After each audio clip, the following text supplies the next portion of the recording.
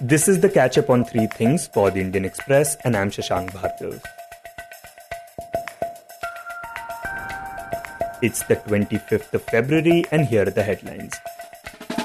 Missiles pounded the Ukrainian capital today as Russian forces pressed their advance, and Ukrainian President Volodymyr Zelensky pleaded with the international community to do more, saying that the sanctions announced so far were not enough.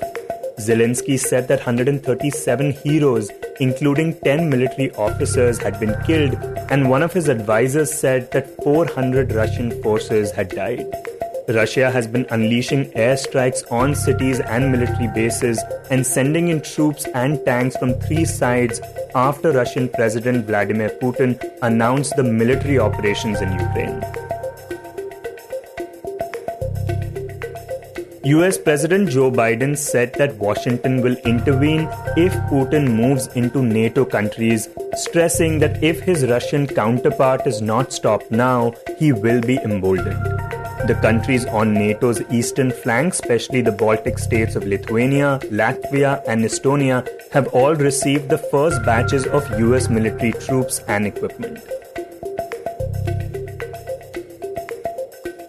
Around 400 Indian students of the Kiev Medical University have huddled together at the institute's hostel since Thursday, expecting to retreat to the bunker as soon as the sirens go off amid a possible takeover by the Russian forces. Meanwhile, Air India is planning to operate 2 flights to Romanian capital Bucharest today to evacuate Indians stranded in Ukraine. Karnataka High Court today reserved its order on various petitions challenging the ban on hijab in educational institutions after hearing the matter for 11 days. On Wednesday, the High Court said in an oral clarification of its February 10 order that restrictions on wearing religious symbols like the hijab and saffron shawls would apply only to state colleges where uniforms have been prescribed by the colleges.